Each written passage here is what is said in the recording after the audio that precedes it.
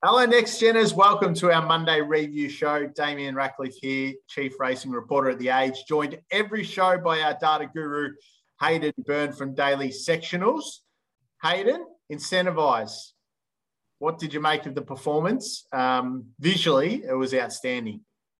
It was, wasn't it? We had the thought process in our minds that we might have been seeing the second coming of Bite and Power, and he certainly turned it on, didn't he? He was very brave. He looked like he was in a little bit of trouble on the corner, and I think Preble might have been whispering sweet nothings into his ear going, come on, big fella, just get me around so we can take off. The Mar Eustace trained person. I didn't think he was going to go away for a second there, and I thought he was going to make it a real two-horse war, but the good horse stood up in the end, and on to the Melbourne Cup he goes. Yeah, you can always get a bit too cute when you get a horse like that who becomes favourite and then he's $2 and you try to take him on a bit. But I think we've been saying all prep that we thought he'd be best at 2,400 when he got out to that trip. I think he surprised us with the way he won the 1,600 Maccabi Diva and then, held on in the Turnbull Stakes. But, geez, he certainly peaked in his if that was his grand final, he certainly peaked. And now we'll see if he can peak again in a Melbourne Cup. He was penalised today 1.5 kilos, which takes him to 57.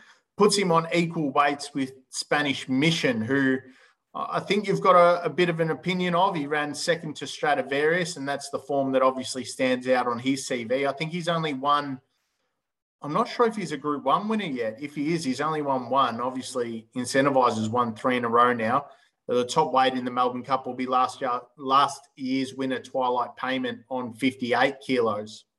Well, there's nothing like trying to weight good horses out of a race so some slow ones get an opportunity to participate, is there? Especially when you're talking about our biggest race. So what do you think? Do you think they've penalised him too harshly with 1.5? Well, how many Melbourne Cups has he won? Incentivise? Yeah. No, he hasn't won any yet, but he's weight for age Group 1 winner. He smashed him in the Caulfield Cup, and I think part of the argument was the runner-up nonconformist isn't heading towards the Melbourne Cup. So if you take a line through Persan, who is heading to the Melbourne Cup, and I think ran maybe 3rd or 4th last year, well, Incentivise beat him by more than 5 lengths. So why does he carry in, when we get out the abacus and we start to work out weight terms, why does he carry 1 kilo less than a horse who has won a Melbourne Cup? My thought processes through this is with all these major races, handicaps, yes, understand all the jargon that goes with it and how we like to get the Pythagoras chart out and work out who carries what. But when prior to winning a Melbourne Cup, it's our biggest race supposedly, worth $8 million. Why isn't a horse granted an opportunity to win the race prior to him being weighted out of the race? So why is he already up the top? Why does he have to get penalised to an extent of, a horse who's already won one? Well, the argument is that the job of the handicapper is to try and make all 22 horses finish at the exact same time and have weight play the part. Now, we know that isn't the case, but he does get 1 kilo less than Twilight Payment, who won it last year. We'll go back to the weekend and there was 20 lengths covering.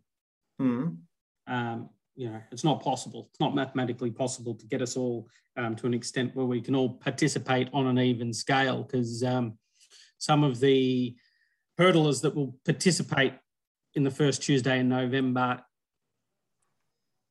would be carrying nothing if we were going to weight them to a weight that they could win with. So are you arguing that he's weighted out of a Melbourne Cup now? No, I just think he's weighted.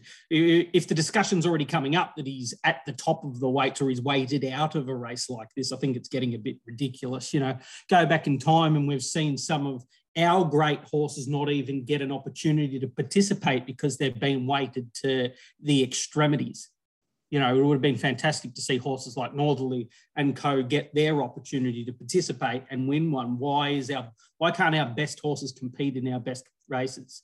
I don't think he's weighted out of it. I think 1.5 kilos is potentially on the lighter side. I thought they would land somewhere between 1.5 and 2 kilos. I thought 2 kilos maybe might have been more fitting, but I think 1.5 is just on the lighter side of what I expected him to get. Oh, he could carry 60 versus the Galazi raced on the weekend and beat them. It's him versus 3,200. And then the added international, who hasn't raced him yet and have the opportunity to beat him. But ultimately, if he gets 3,200 metres, he's going to beat what he raced on the weekend. Yeah. Would you agree with that? Yeah. I don't think there's any other horse in the Caulfield Cup that's going to beat him in the Melbourne Cup if he gets the trip. So, do you want to take $2.30 about him to beat Spanish Mission? Gold Trip's going to the Cox Plate this week, and maybe they want to back up there, or they might look at a race like the McKinnon instead. That horse has joined Kieran Murray and David Eustace stable. And then obviously we've got last year's winner, Twilight Payment, carrying 1 extra kilo. And, Twilight Payment ran a good figure in last year's Melbourne Cup on the speed. But it sort of sets up for Incentivise to just stalk and put himself in a winnable position. And I think Twilight Payment might have done it last year with 53 kilos or something, and it's going to be a big ask to try and do it with 58. Race shape, position and running at the 800 will tell more tales than the weight itself. Actually, Twilight Payment had 55.5 last year, so he's 2.5 kilos up on what he carried last year. And this year's probably a weaker field. Anthony Van Dyke was in the race last year. So that I think Anthony Van Dyke might have been the top weight. Prince of Iran was in the race last year. I'm trying to figure out who was the top weight last year. Vow and Declare and Avilius were both on 57. Gave the hurdles out, did they? Anthony Van Dyke was 58.5 in last year's Cup, so he was the top weight. So we obviously don't have that that standout 58.5 horse here. We've got Twilight Payment on 58 and Spanish Mission and Incentivise now on 57. So that's going to be really interesting going forward. We've got the Geelong Cup on Wednesday. Charlie Rose, who's 24th in the order of entry, looks like the one to beat at Geelong. And then obviously Saturday we've got the Cox Plate. We've got Friday night the Manikato as well. Busy week in football. It is a busy week. So what else did you make of Incentivise, mate? Obviously put them to the sword. How would he go in a Cox Plate? We know he's not going there, but hypothetically. Well, he's maintained we said the issue with him going into the Caulfield Cup was, could he bring that +4 style profile to the 2,400? Well, he's come out best of the day, 5 lengths above IVR benchmark. So there's nothing to say that he couldn't go to a Cox Plate and produce a figure anywhere between that +4 and +6 mark at 2,000 metres. I think he would enjoy having a really true tempo in a race like a Cox Plate, which should give him his opportunity to produce a peak figure for the campaign. It's not the strongest of Cox Plates, that's for sure. And there looks like there's holes in a couple. So, if he was to back up in the Cox Plate next week, he'd be mighty hard to beat. He would be, certainly. And I think, correct me if I'm wrong, +5 figure on the weekend, considering the conditions, pretty hard to do. Not easy to do at all. He maintained benchmark tempos on a rain-affected track. He was forced to scout really wide into the straight, which, has affected his benchmarking by coming that wide between the 4 and the 2, and he still maintained that benchmark speed. So the exertion around that bend basically put pay to everything else. His drop-off wasn't until late, and he was entitled to decline, which he did, but he pretty much won running away from them. He was the fastest last 200 metres in the race. So you can't really take anything away from him. Barrier 19, once again, we just continue to repeat that with good horses and good riders, it's just basically going to give you a little bit better price than what you should be. And these riders really thrive on being able to see everybody to their left-hand side, and they make smart tactical decisions. The ride was brilliant. I thought Brett's initiative to say, okay, I'm going to be the one this time. I'm not going to let you surge at me. We thought there might have been the big surge come at him. Obviously, Delphi led, so he wasn't going to be there and do that. And those who were most likely to have a crack at him, they weren't either A, in positions to do so, or B, really didn't have the talent to work themselves into the race. And Brett used his initiative and said, okay, if I'm going to bury the front couple, I'm going to be pretty hard to beat here. So it was a very brave ride. And I was taken by both the ride and the performance overall. I think it was one of the better Caulfield Cup wins we've seen in recent years.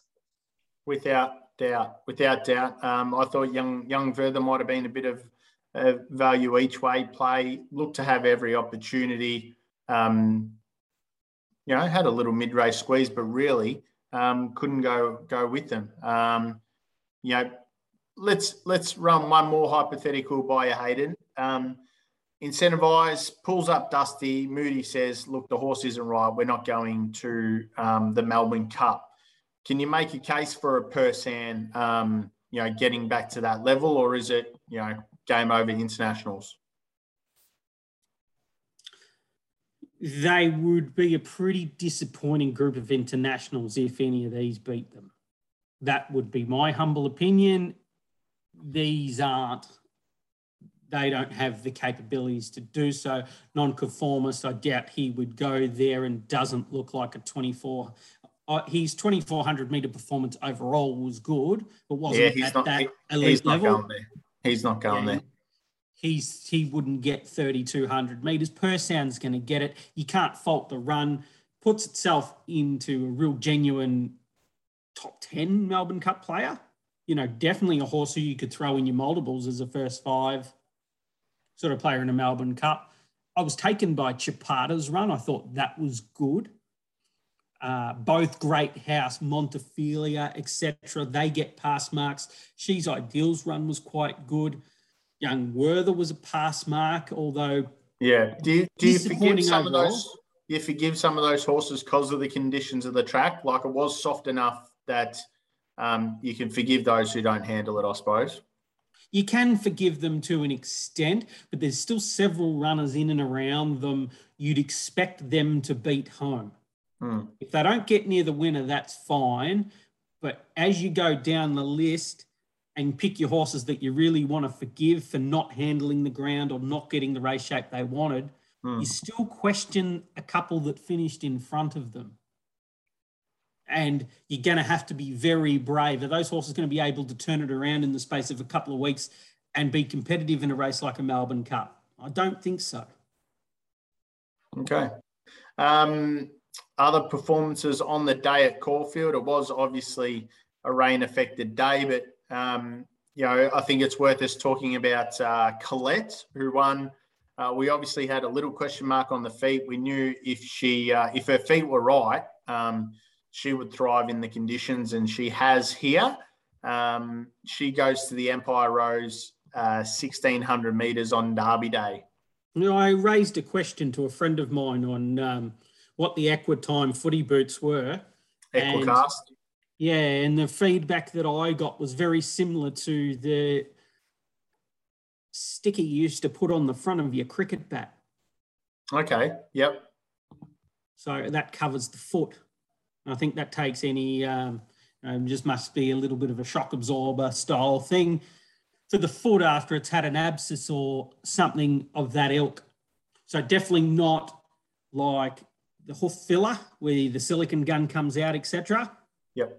This is like the lowest end of the line, and the feedback I'm getting is not effective. It doesn't have an effect on their overall performance, which, when you look at Colette's performance on the weekend, you'd have to agree that it didn't have much effect to her. Unfortunately, our man Frosty, who worked his way back into a little bit of form, has copped a little bit of a holiday here. Yep. Got a little bit friendly with the stick, which he later on lost. So he's had the little bit reverse effect on John Malkovich in the last. She was excellent, wasn't she? She loomed up and put him to the sword.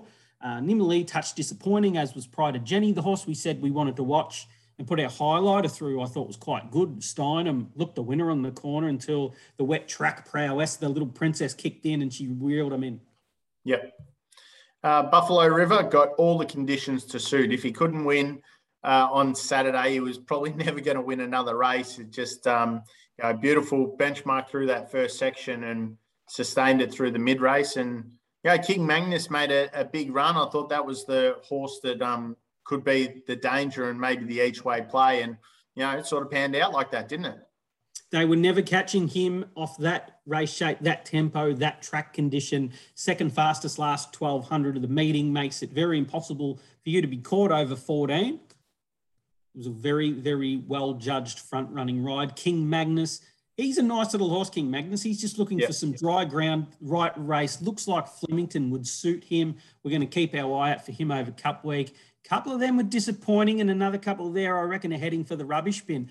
Zutori, we discussed him prior. He performed exactly the way I thought he would perform, where the 1,400 wasn't his go, nor was the wet track. So has that slowed him up, or does that top him off for Flemington? The boys are going to have to put the thinking cap on how to sharpen him up because he dropped off last 400. All right, let's just quickly talk Oaks and Derby. Daisy's race 4 broke benchmark with her win, beating Glint of Hope in the Ethereal. Was she an Oaks horse? Well, that was just initiative once again. D Lane back in form. From an Oaks perspective, if you're breaking benchmark over 2,000 as a filly, you're putting you're definitely putting your hat into the mix. Bum sandwich time for Kapalua, Sunset and Brett. Everywhere he zigged, they zagged. That horse definitely didn't perform up to the mark. And even when it's seen daylight, I thought it was pretty poor overall. So disappointing from that. That horse is definitely looking to rebound. But, above benchmark performance from a runner like Daisy's, she looks like she'll stay the trip of the Oaks. And we've been on repeat, that these crop of fillies aren't much good. You really feel like the Wakeful winner's going to just go on and win the Oaks that week. That's the feeling that I'm getting from this point. Yep. Would you be of the similar opinion? I think so. I think it's probably hard to judge on this wet track form. Like if we get a firm track on Oaks Day at Flemington, well, you can nearly throw this form in the bin. Oh, I think you're being a little bit harsh there. Like she's home 24.56, 12.84 last 200. Her 12.84 last 200 with the surge in the mid-race, she was the one who put the move on to go to the front when they were plodding up on speed. She's put the move onto them. They've had to react to it. And, she's within a length of anything else home last 200, doing the little bit of bullocking work herself. She's done the work from the 800 home. So I think you might be being a little bit harsh on her. I think she's going to put herself there. I'm not harsh on her, but more to my point, if we get a firm track at Flemington, it wouldn't surprise me if one of the horses who finished behind her turned the tables. Yeah, that's all these fillies are going to get their opportunity once they get a golden race shape for them. Did you notice the horse who finished second, who had the biggest squeeze of the meeting with a 15.5 length squeeze? Did you notice that its backside was hanging out of the open gate when they hit the go button? Yeah, apparently it lunged back and opened the gate when its bum hit the back of the gate. It opened the gate, so that mightn't have helped. I know the margin was 1.5 lengths, but you're right, big mid-race squeeze, and you don't have to do that. You don't have to do that to win an Oaks. You're probably better off just having that gradual increase of speed through sections rather than try and unleash a big turn of foot in the mid-race and then get caught wanting late. Gunstock to the Derby. Again, similar sort of story here. Yeah, he's a benchmark horse. We made mention to him. He was the most likely of the runners. He just looked like he had that golden Derby profile. It looks like he'll stay all day. Loved Caulfield. He loved the big long run home. He came home in the sort of sections, home 12.98, last 400, 24.96. That was the expectation of him. He'd just keep going at the one speed, and away he went. And he really didn't look like he was ever going to get beaten in that race. A few of those, impossible for me to see any of those runners turn the tables on him going to a Derby. But I think there's a couple of sneakies up in Sydney that are going to have a better turn of foot than this bloke. So Derby's starting to get interesting. Okay, and Oxley Road and Malkovich in the last race? Yes, Frosty, the Snowman's lost his whip here. Oxley Road. Blake McDougall, smart rider, good, aggressive, hard rider. My sort of guy. Great to see him get a winner on a big day. He deserves it. He's the runner. He's a rider that I've made comment before that he needs to come here and have a go. He does. He's a smart rider, this guy. Thought his performance was very good. Malkovich was brave on speed, but Oxley always had him covered in the run. Curran probably come from an unwinnable position. Curran, third fastest last 200 of the day. Typical for him, 11.88, 23.10 home, last 400. Second fastest last 800 of the meeting. But when you run the comparable to Oxley Road, who's run the fastest last 800 of the meeting, adds a little bit more merit to Oxley's performance overall. Good race. All right, let's look at Randwick Everest Day. Geez, Nature Strip. Well, we probably said on the show he would be the one to beat. He was always going to be suited by that soft track.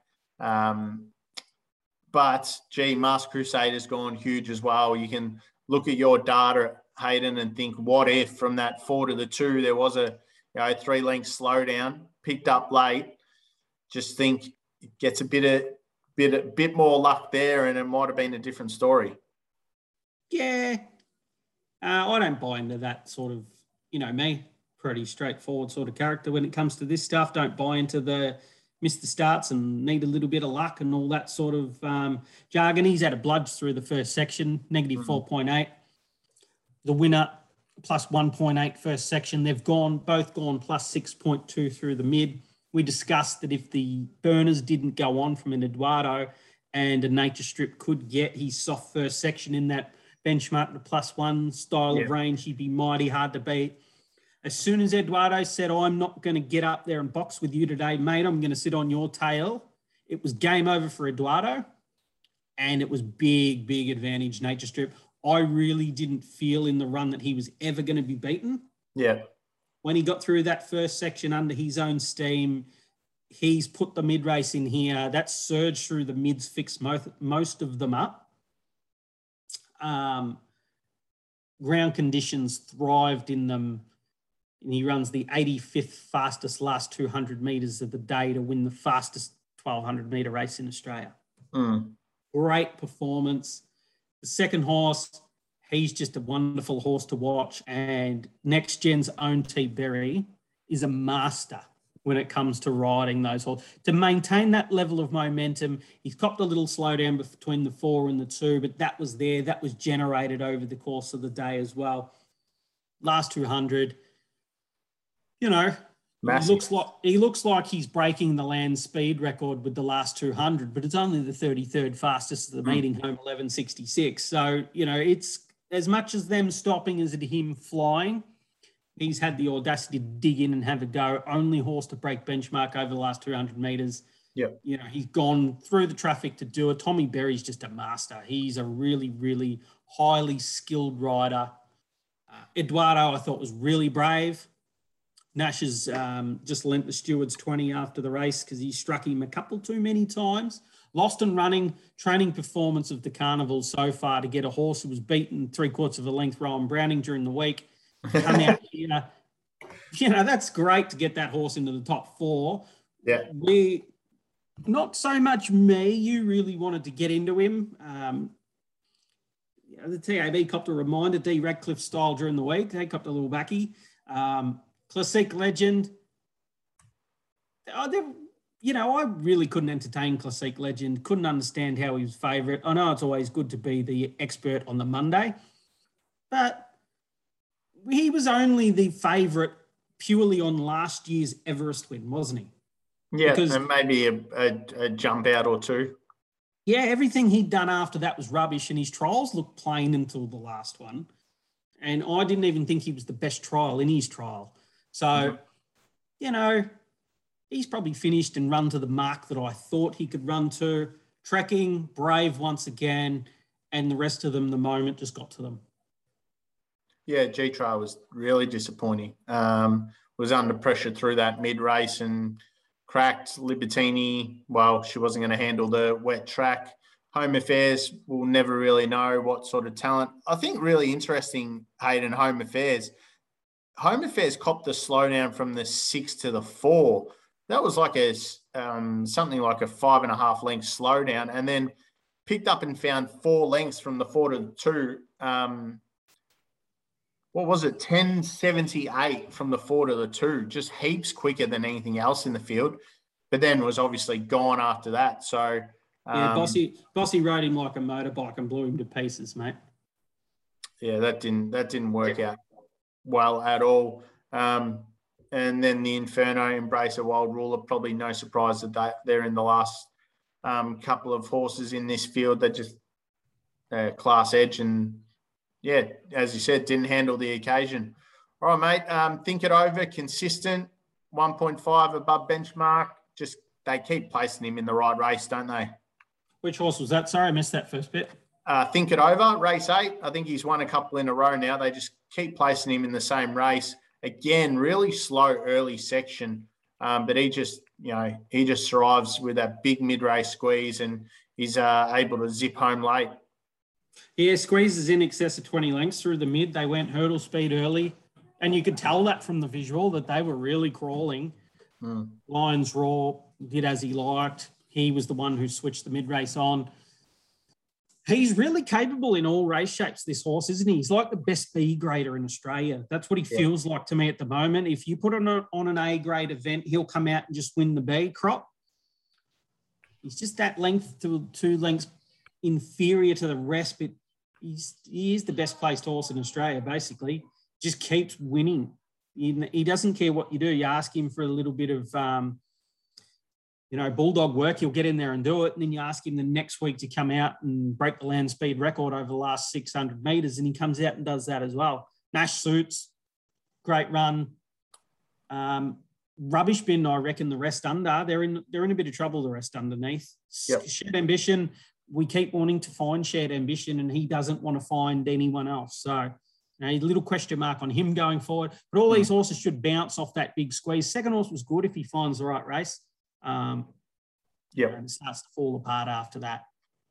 I think with Shared Ambition, I was chatting to Brace Sokolsky on Sunday, and he just thinks the horse has, that one big run for the prep, and then he's done and can't put them together. He should be here.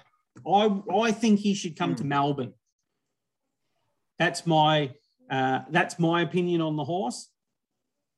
He would be better suited on the Melbourne circuit than he would be in some of these Sydney races. The races that he targets is always just a couple better than him. And we keep seeing the data run through the Melbourne alternative. He would be really competitive in it. Yeah.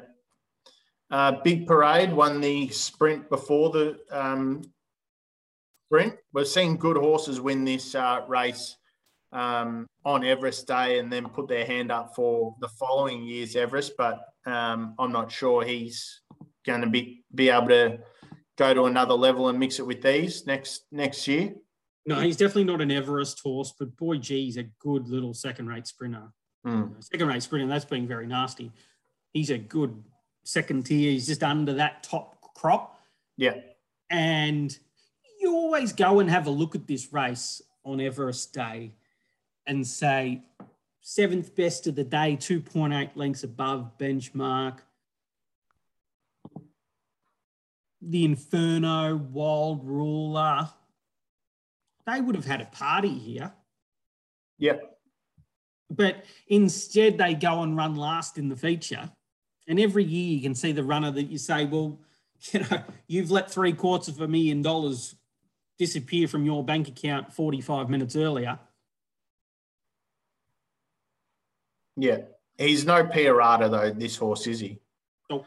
Piarata was the one that I think 2018 won the Sydney Stakes, might have even clocked faster time than Red Zal the same year that Red Zal won the Everest. And then, Piarata was a good horse, went on and ran second in a Galaxy and fifth in a TJ, won an all-aged, and won the shorts, and I think ran 5th in the Everest behind Yes the following year. Oh, yeah, this horse wouldn't blow smoke up Pierata's proverbial, mate. No. In all honesty, he would just be the perfect lead-out horse for him. Yeah. Warning. Could Warning make any sort of impression in the Melbourne Cup? Comes through very different form lines.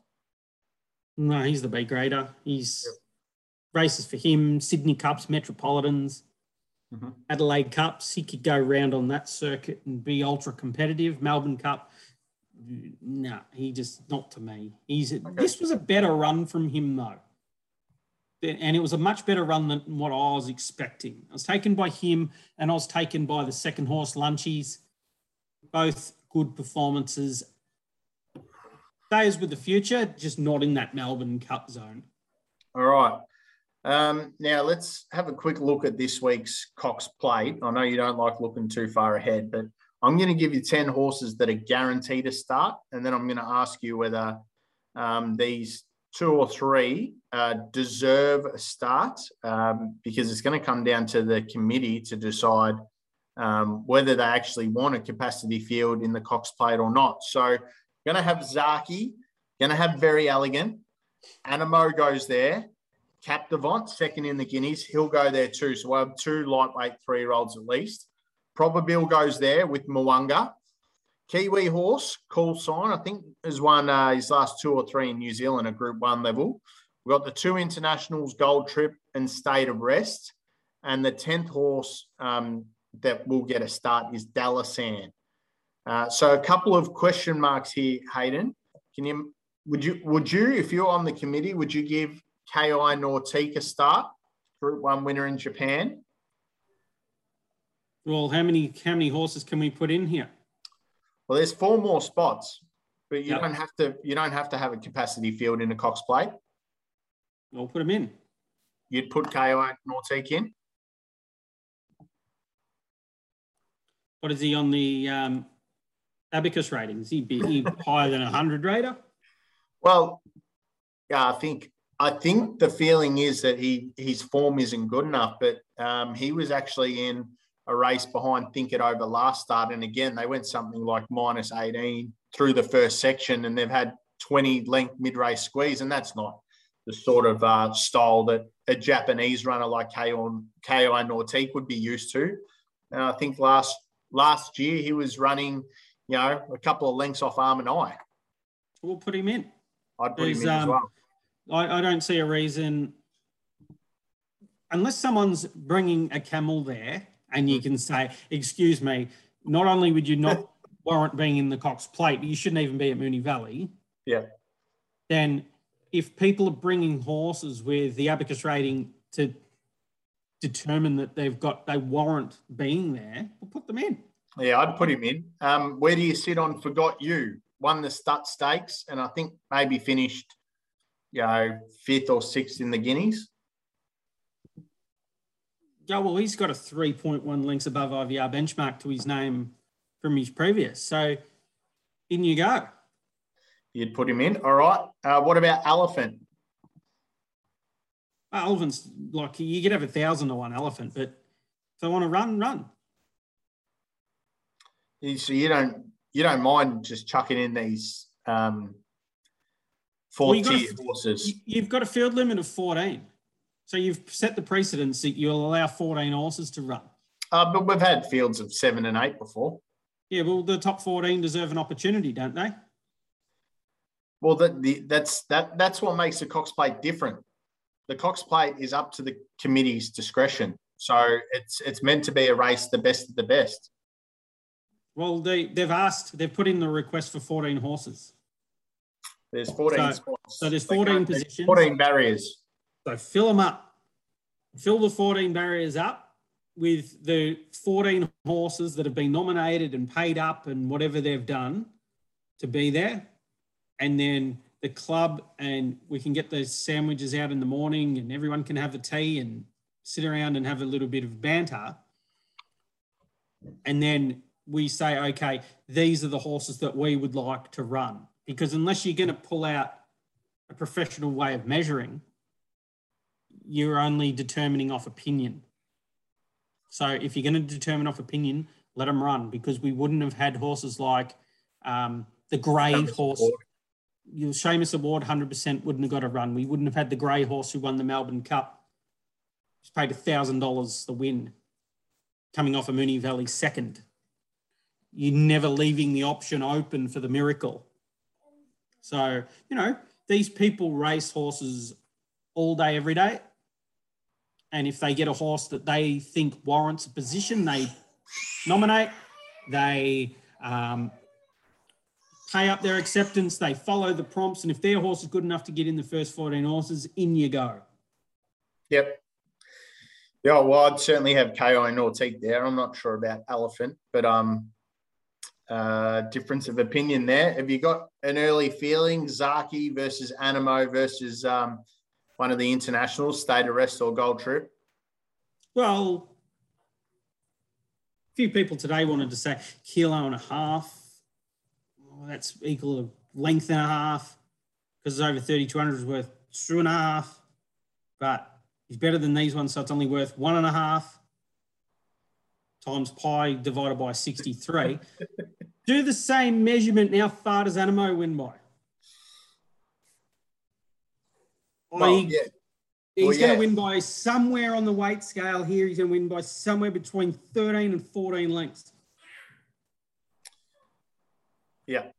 Yep. No, if you want to calculate it like that, I get where you're coming from.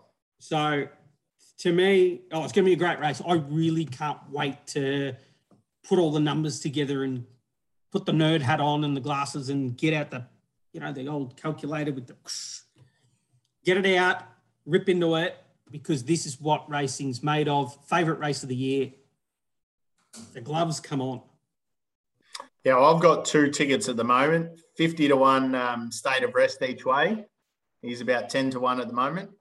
And I took $9 a place on Captivant, the 3-year-old who ran second in the Guineas. So a couple of early tickets. Beautiful. You can't go wrong with that, can you? You got to be happy with that. Sorry. No, I don't think so.